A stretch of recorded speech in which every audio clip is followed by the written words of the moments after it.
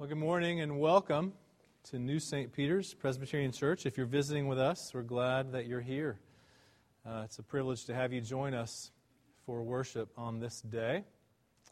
And we've been, for this spring season, studying the Psalms here on Sunday mornings. And this morning, we'll do that again with Psalms 127 and 128. You can see that on page 6 of your bulletin. And next Sunday, we'll wrap up our season of Psalms for now and then begin a different course of things for the summer. A guest preacher on June 14, Dan Smith, is the RUF campus minister in Tyler, at the University of Tyler and the colleges around there. And Dan is going to come and preach for us on that date. And then we'll begin some other things for the summer after that. But this morning we're in the Psalms again. And Psalms 127 and 128 together are what's known as songs of ascent. So if you're looking in your Bible, which you may not be, you're looking in your bulletin, it says the same. But the heading of those psalms, actually these psalms and the beginning with Psalm 120, there are about 15 of them that are known as songs of ascent. These are songs that it's thought that the Israelites would sing together on their pilgrimages up to Jerusalem. Jerusalem geographically is actually elevated higher than the surrounding land, and so people would travel to Jerusalem, traveling up, ascending up to Jerusalem for the annual Jewish feasts. And these two together are companion psalms.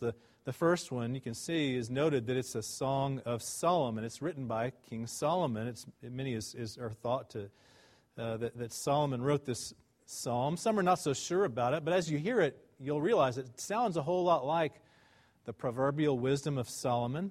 And there's actually sort of a hidden signature here that some suggest is Solomon's work. But these two psalms together help us to recognize the eternal blessing of a life reconciled to God in Christ and how it resonates through your work and your family and the church and society. You young Christians, as I read these psalms, as you listen and read along with me, notice that the writer mentions children a few times. And a couple of times he says, children are like, and he gives you a word picture there. See if you can notice those. It give you something to draw, a good picture to draw. See if you can draw a picture of what children are like. This is Psalm 127 and 128, a song of ascents of Solomon. Unless the Lord builds the house, those who build it labor in vain. Unless the Lord watches over the city, the watchman stays awake in vain. It is in vain that you rise up early and go late to rest, eating the bread of anxious toil, for he gives to his beloved sleep. Behold, children are a heritage from the Lord, the fruit of the womb a reward. Like arrows in the hand of a warrior are the children of one's youth. Blessed is the man who fills his quiver with them. He shall not be put to shame when he speaks with his enemies in the gate. And then Psalm 128, a song of ascents. Blessed is everyone who fears the Lord, who walks in his ways. You shall eat the fruit of the labor of your hands. You shall be blessed, and it shall be well with you. Your wife will be like a fruitful vine within your house. Your children will be like olive shoots around your table. Behold, thus shall the man be blessed who fears the Lord. The Lord bless you from Zion. May you see the prosperity of Jerusalem all the days of your life. May you see your children's children. Peace be upon Israel. The grass withers and the flowers fade, but these words of our God stand forever. Let's pray. Father, in heaven, we pray that you would give to us your Spirit again. We recognize, Lord, that apart from your work in us, even our preaching and hearing are in vain, because you alone can cause things to matter. You alone grant eternal blessing and significance. And would you do that this morning, we pray, as we listen and hear from your word. We pray in Jesus' name. Amen. Please be seated.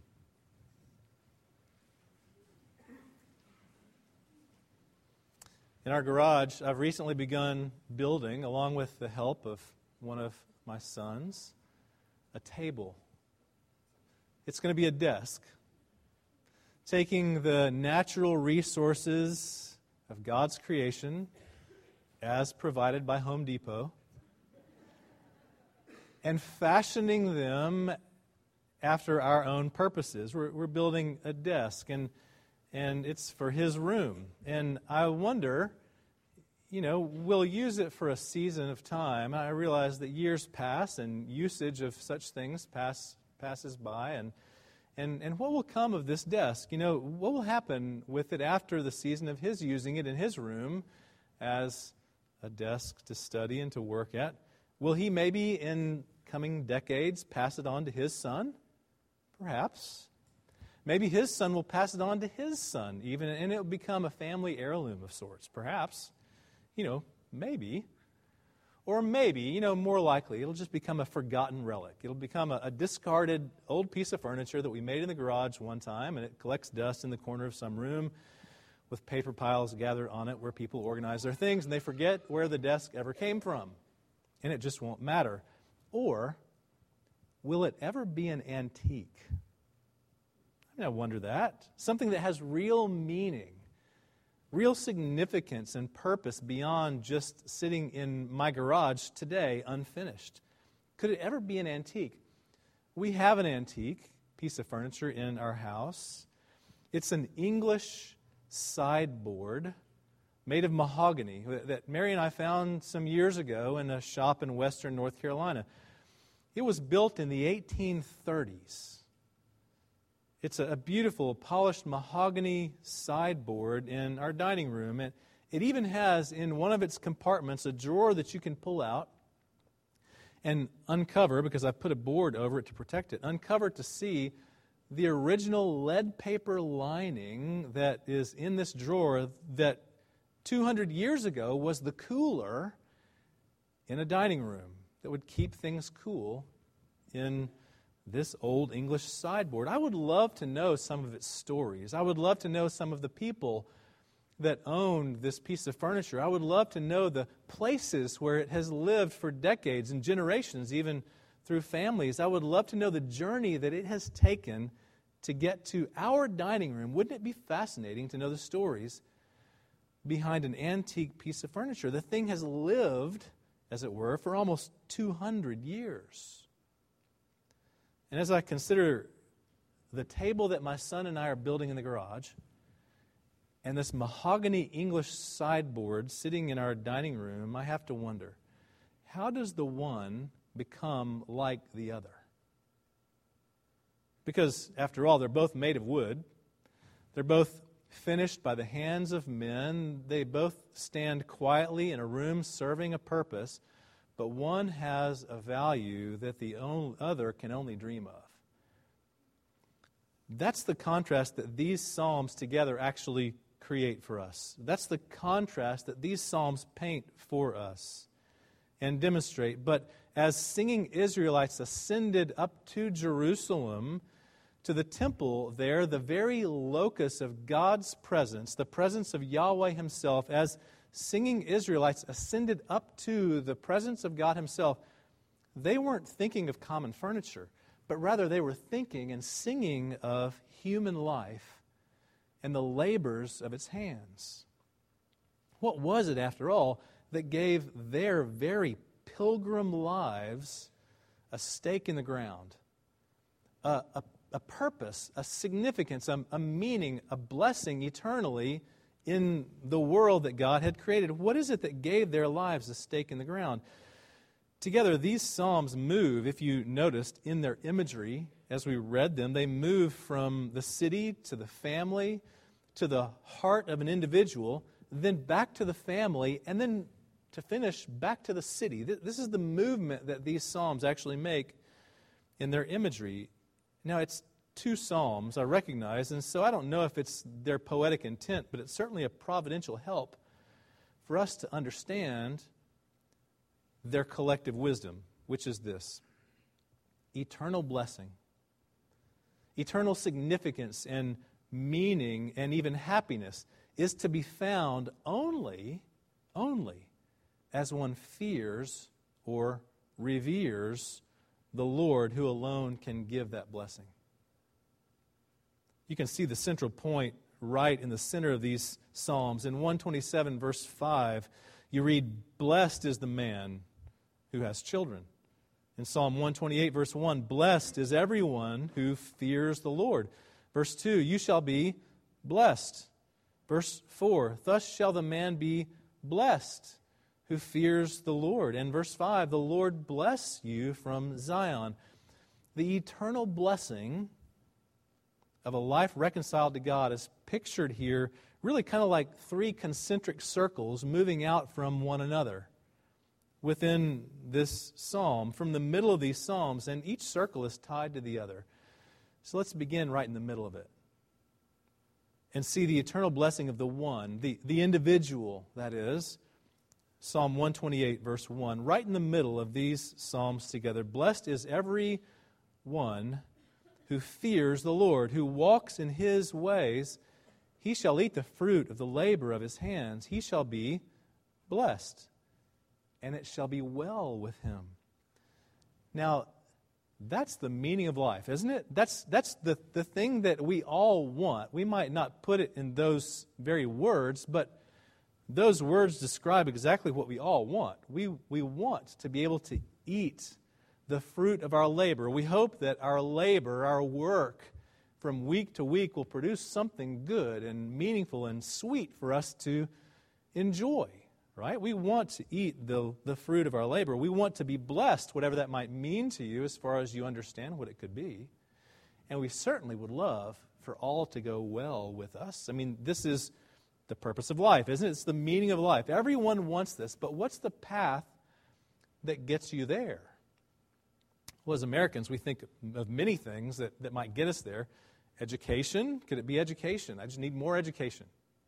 Or could it be achievement or effort or connections or parental controls? Mom and dad, you can get son and daughter there by controlling their lives in certain ways. That's what they call helicopter parents, I think, right? Are those the path to get there? All those things are helpful in their own ways, perhaps. But no, the wisdom of this psalm points you in a different direction and down a different path altogether. What is the path that leads to this meaning of life? It's a properly directed reverence. Blessed is the one who fears the Lord. Now, this is very Solomon-like language, isn't it? The fear of the Lord, after all, is the beginning of wisdom, Solomon tells us in the Proverbs. And this is Solomon's wisdom. And that fear of the Lord is a term that we as Christians banter about as though we always know what we're talking about and we expect others to know what we're talking about, but we're not even so sure ourselves sometimes that because who wants to fear their parents? Who wants to fear the Lord in the way that we think of it? It's a complex idea, often misunderstood, but at root, it's really simply reverence. John Newton was an old British pastor and even former slave trader. Many of you know who he was several hundred years ago. And Newton was born again. God met him with amazing grace and drew him out of the slave trade where he had spent so many years and right into the pastorate. And Newton wrote a hymn that you probably know. It's called Amazing Grace. And in that hymn, John Newton helps us understand with one phrase the fear of the Lord. Maybe you know these words. He wrote it this way. He said, "It was grace that taught my heart to fear, and grace my fears relieved." One phrase. Newton is talking about two fears, but one grace. That grace taught him to fear or to revere God, and that same grace taught him to dismiss his worldly fears. One grace and two fears. And Newton was exactly right, because to the extent that you know the grace of God, you will revere Him. But otherwise, apart from knowing His grace, you'll fear Him. You'll be afraid, and maybe you might not admit it that way, but you'll hate Him if you don't know His grace, ultimately. And so His grace teaches you to fear, to revere Him. And that grace is evident in what I would call the eternal blessing or significance of every one. And that is your vocation. Okay, changing gears a little bit. The fear of God leads to your recognition of His blessing of you, and that is your vocation. And here's where I think these Psalms connect with anyone, Christian or not. It doesn't matter. All you have to be is a human being to connect with these Psalms at this point, because they speak of your building and laboring and watching and toiling. The work that you do, which the psalmist points out apart from the Lord, is in vain, right? This is the work that you do.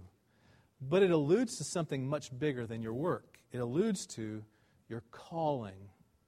Everyone has the blessing of a vocation, that is, a calling, and that is this: to build what's important to God out of reverence for Him.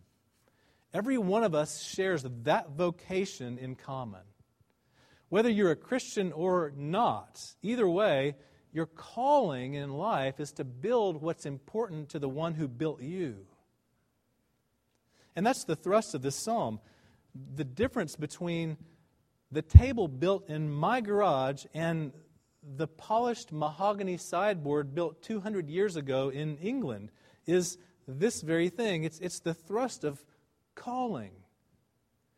To fear the Lord and to walk in His ways, as these verses say, is not good behavior, Christian. That's not what the psalmist is after. It's not what the gospel is after. It's not concerned about your good behavior, although that should be a fruit of your fear of the Lord. Rather, its concern is much greater. Its concern is that you build what's important to Him. That's how you walk in the way of the Lord. It's helpful, I think, at this point to distinguish between vocation and job. So let me try that for a moment here and see if I can do it, as I've struggled in my 47 years of trying to figure this out. Everybody has a vocation, but not everybody has a job. Everybody has a vocation, but not everybody has a job. You might be a stay-at-home mom or a stay-at-home dad. You might be unemployed, or you might be a full-time student. You may not have a job, but you have a vocation. Your vocation is to build what's important to God. Your job is the employment that provides the paycheck to support your vocation. Does that make sense? They're two very different things, but they're not mutually exclusive. Ideally, in a world without the fall, your job would match your vocation, right? According to your gifts and abilities as God has given to you opportunities, your job that pays you and puts bread on the table would match your vocation of building what's important to God. Ideally, that's what would be the case, and for many of you it is. But because of the fall, as Scripture tells us, you will eat bread by the sweat of your brow. Sometimes your job won't match your vocation.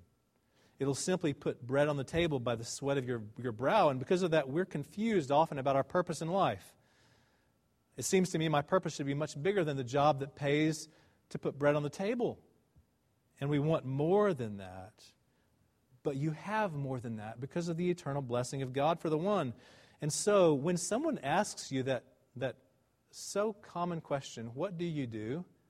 And how many of you have been asked that this week, this month? Whenever you meet someone new, they ask you and you ask them, so what do you do?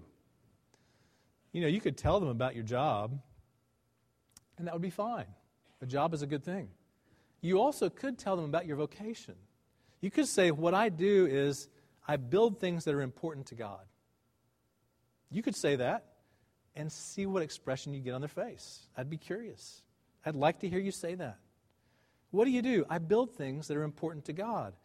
Because your vocation is bigger than your job. Now again, they're not mutually exclusive, but your vocation is bigger than your job. Hopefully you see that your job builds what's important to God, but your vocation is bigger than your job. A problem arises, though, for us when we begin to make our job to be bigger than our vocation. And this is what we American Christians love to do. I can't speak for Christians in other cultures and places, but I know where we live, and I know what we do. This is the way that we think. We like to make our job bigger than our vocation. In fact, we often simply forget our vocation and emphasize our job to the very end of our lives, and that's all that really matters. We like to accumulate material wealth. We like to posture for professional positions. We like to strive for social rank. We like to collect personal power. Those are not bad things in and of themselves. But apart from your vocation, they're just a part of your job. And if that's all that you have, then you've turned from the Lord's ways to build a Tower of Babel, or Babel, however you pronounce it, wherever you're from. And God tears down towers of Babel. He tears them down. You have the eternal blessing that comes to the one, to the individual, and that's your vocation to build what's important to the Lord. And that blessing extends out to the next concentric circle, which is the many. Because in seeing that, you see that the most important building in God's eyes is the family. Notice on either side of that central statement, the statement about fearing the Lord and walking in His ways, on either side of those verses, both before and after it, you find family. Verse 3, behold, children are a heritage from the Lord. And then in verse 3 below it, your wife will be like a fruitful vine within your house. And here's the heart of vocation, the heart of your calling. And your vocation is bigger than your job. You know, you might lose your job. And many of you have. You've lost a job at some point along the way. And when you do, you hope to find another job equivalent to what you were doing before that you liked doing, and that pays an equivalent way. That's what you hope for, but that might not be what you find. And so you might have to take a lesser job. Why? Because you have to support your vocation, which is to build what's important to God. And what's the most important thing to the Lord? The family. And everyone lives according to this. You have to, because you're a human being.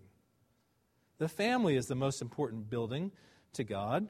And so the psalmist speaks to it. Children are a heritage from the Lord, the fruit of the womb, a reward. Now, many parents will read that and they'll remember late nights and crying babies and diaper changes and frustrated teenage parenting and all the stuff that comes with it. And you'll think, is this really the reward that comes from this? I'm not so sure that I like that. But, you know, the fact is, in the big picture, God actually gives to parents far more. Far more. Now, kids, listen carefully because I'm giving you all kinds of leverage. God gives to parents far, far more through their children than parents give to their children. Kids, you didn't know this, did you? And this is true.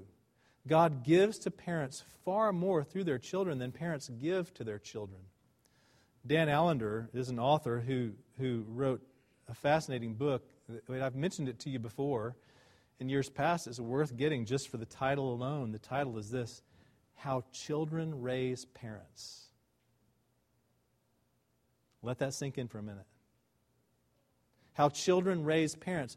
God sanctifies you through them. He gives to you and gives to you and gives to you abundantly through your children. They are a heritage from the Lord, a fruit of labor. And thus shall the man be blessed who fears the Lord. He goes on through the ideas of this. A wife will be like a fruitful vine in your house, this one who fears the Lord.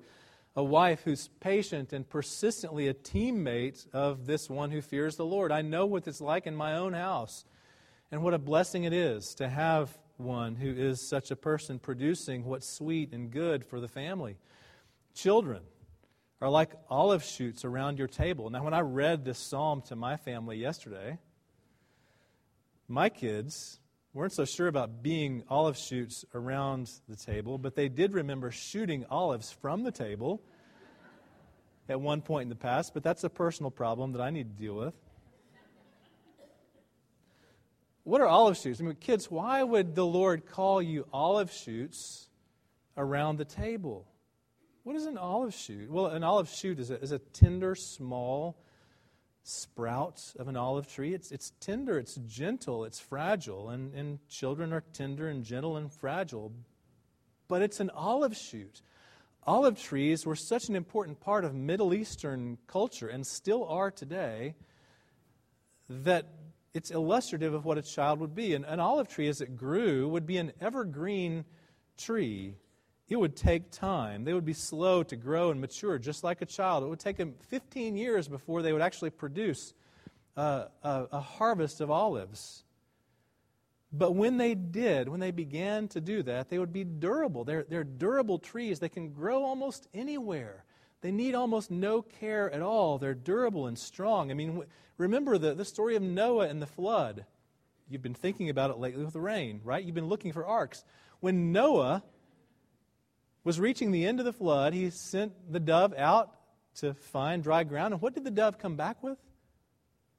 Olive leaves. The Lord doesn't explain that to us in Genesis. Why was an olive tree still in existence? It's a durable, strong plant. And this is what children are like. They're like olive shoots around your table. They're also like arrows in the hand of a warrior. Now, dads, don't take too much pride in this illusion. Okay? You might like to think of yourself as a warrior, but the point is not that. The point is that your children are like arrows in the hand of a warrior. They're eager to do something good for the warrior. They're eager to please him. This is what children are like. And the man who fills his quiver with children shall not be put to shame when he speaks with his enemies at the gate.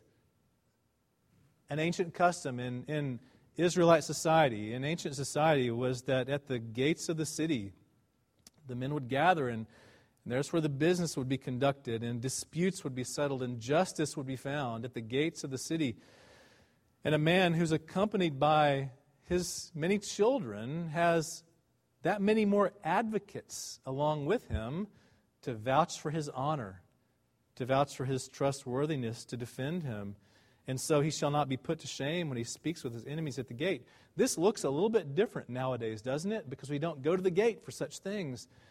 But it still applies to those of you who are caring for your elderly parents. You know that this verse speaks to you.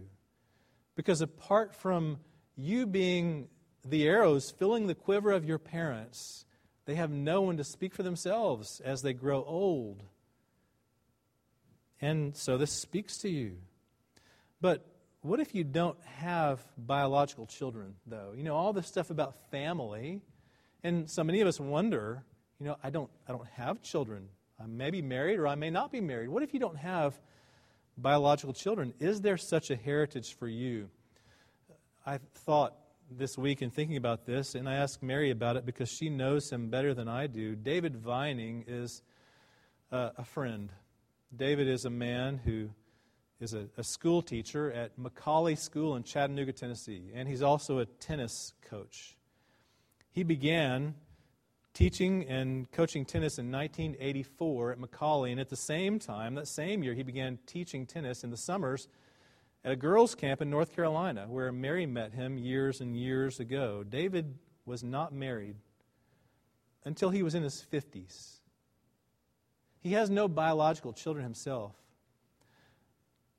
But I think I'm not exaggerating when I say he knows when the birthday is of every kid that he's ever taught. Am I right? He always knows their birthdays because he cares for them, and he's spoken to them of the gospel and built them up in his work with them through all these years. The man has hundreds and hundreds and hundreds of spiritual children. In a few short years, much shorter than I want them to be, my own kids are going to graduate from high school. And our house will be empty of kids, for the most part. And at that point, will I then be done? Will I have no more heritage from the Lord? Well, I mean, there, Lord willing, might be grandchildren to come along the way. I'll still be a parent to grown kids and all that kind of thing. But will I then be done? No. You're never done with this, and you're never void of the calling, whatever your station in life, to build what's important to God, and you have to find ways to do it.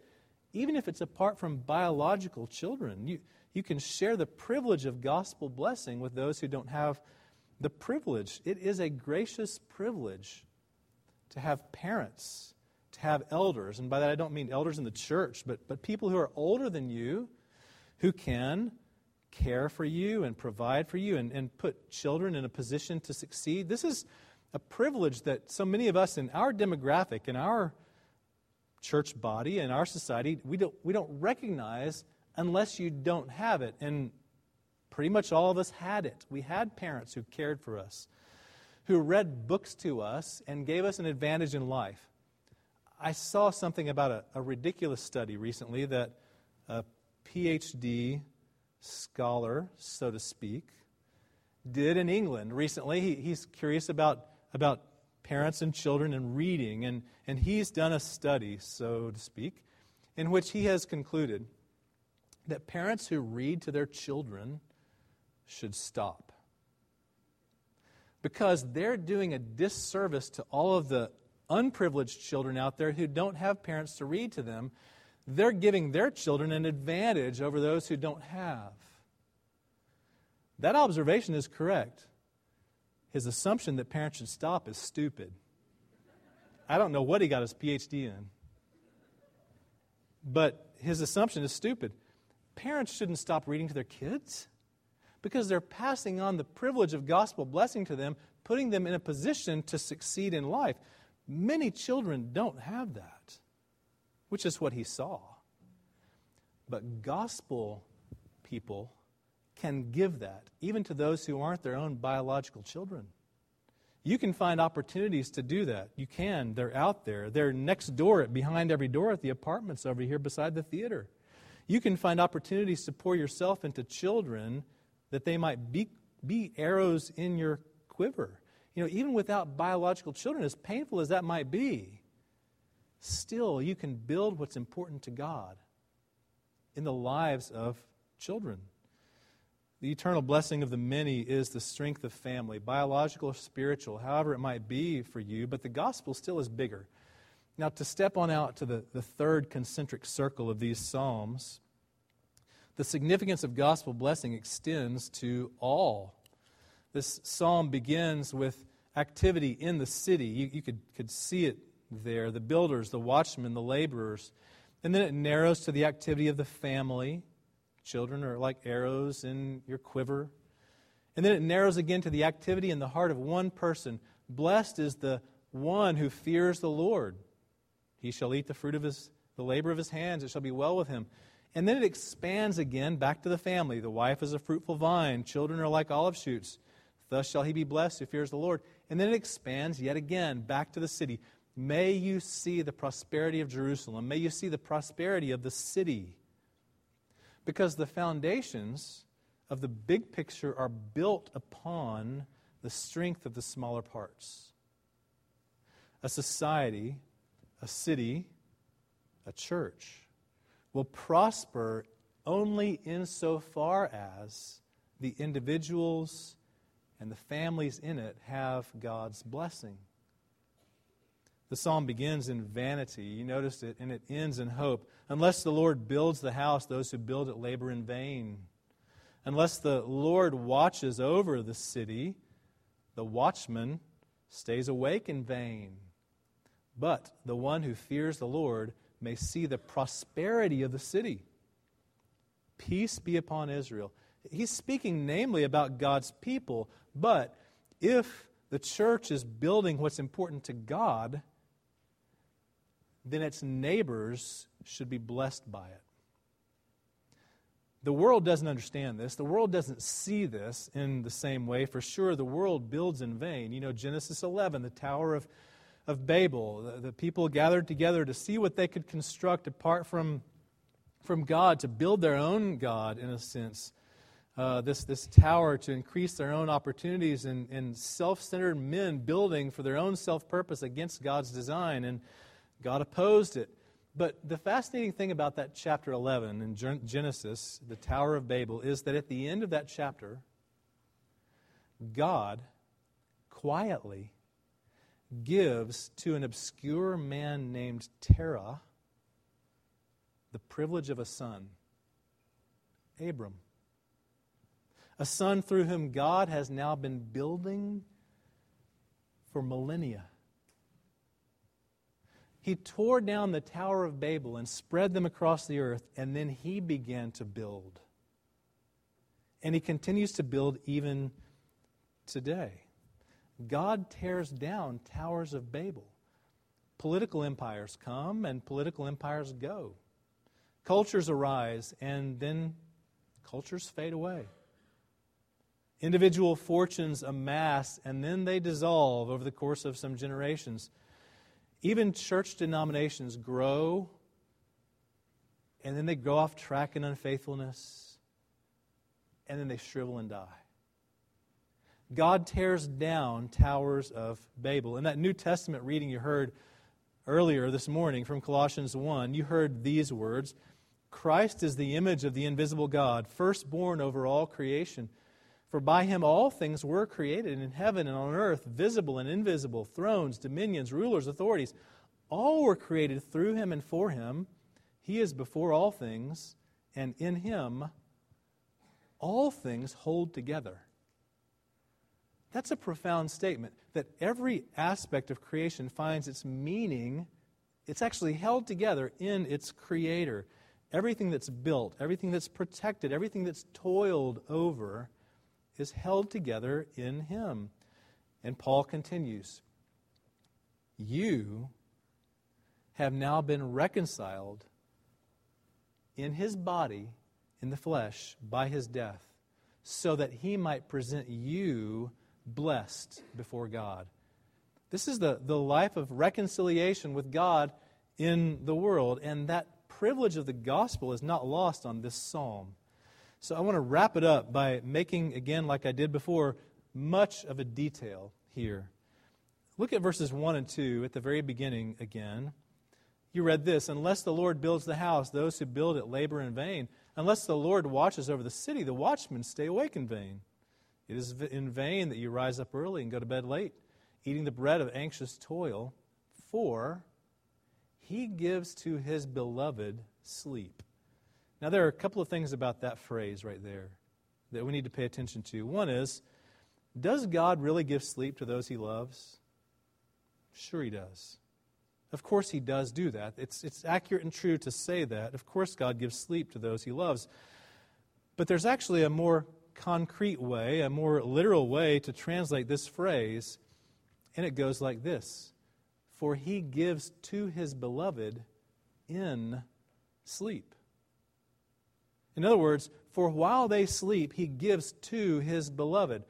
It's not so much that God is the divine sleeping pill, although He does give sleep to those He loves. But it's not so much that, but rather, He's at work to do good for those who He loves, even when they're not.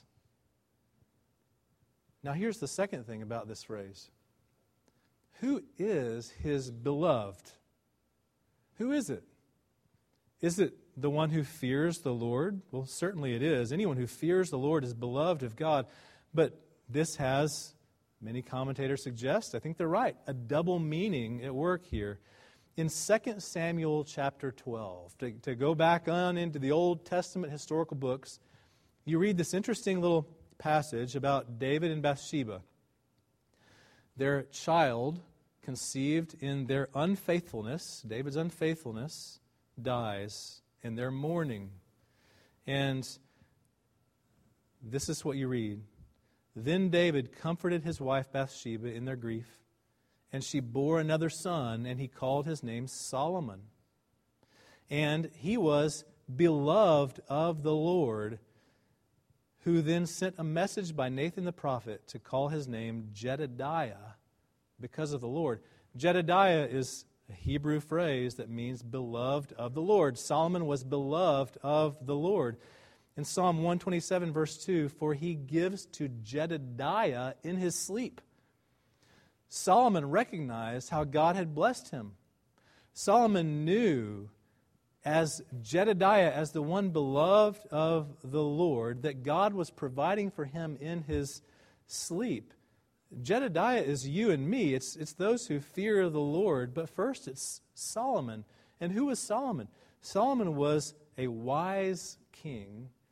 Wise because in reverence to God he requested wisdom. And that was a very wise request. A very reverent request of Solomon. But Solomon's problem was this. He actually heeded very little of his own wisdom. You know the life of Solomon? You know the story of Solomon? It was a mess. He's a disaster. The man was reckless and careless and destructive. In a sense, you could say that Solomon actually slept through his own lessons. But here's what Solomon knows, and what we have to know too. Even while Solomon slept, the Lord did good for him. Just like any parent does for their child, right? Mom and dad? Just like any parent does for their child, even as their child sleeps, even as their child ignores, even as their child rebels against and forgets, still a loving mom and dad are going to do good for their child. And this is what Solomon recognizes. Solomon did much. Oh, he did more than all of us combined. He built much. He accomplished much. He was much. But apart from the grace of God, it was all in vain. All in vain. And so it is with you and me and the church and this church. So, what is your eternal significance? What is your eternal blessing that you have? The better question maybe is, what are you building? What are you building? Take a look at the labor of your hands, and in reverence for God, build what's important to Him. In the name of the Father, and of the Son, and of the Holy Spirit. Amen. O Lord our God, we pray that you would grant to us such wisdom so that we might indeed have the humility to build what is important to you. Help us, O Lord, because we know that we are prone to build for ourselves, to focus on our job and what it brings to us, rather than recognizing that you, through our hands, are building what's important to you. Would you grant, O Lord, that through our little church here, you might build great things for your glory, and that we might eat the fruit of your labor as you've granted it to us in Jesus. For it's in His name that we pray. Amen.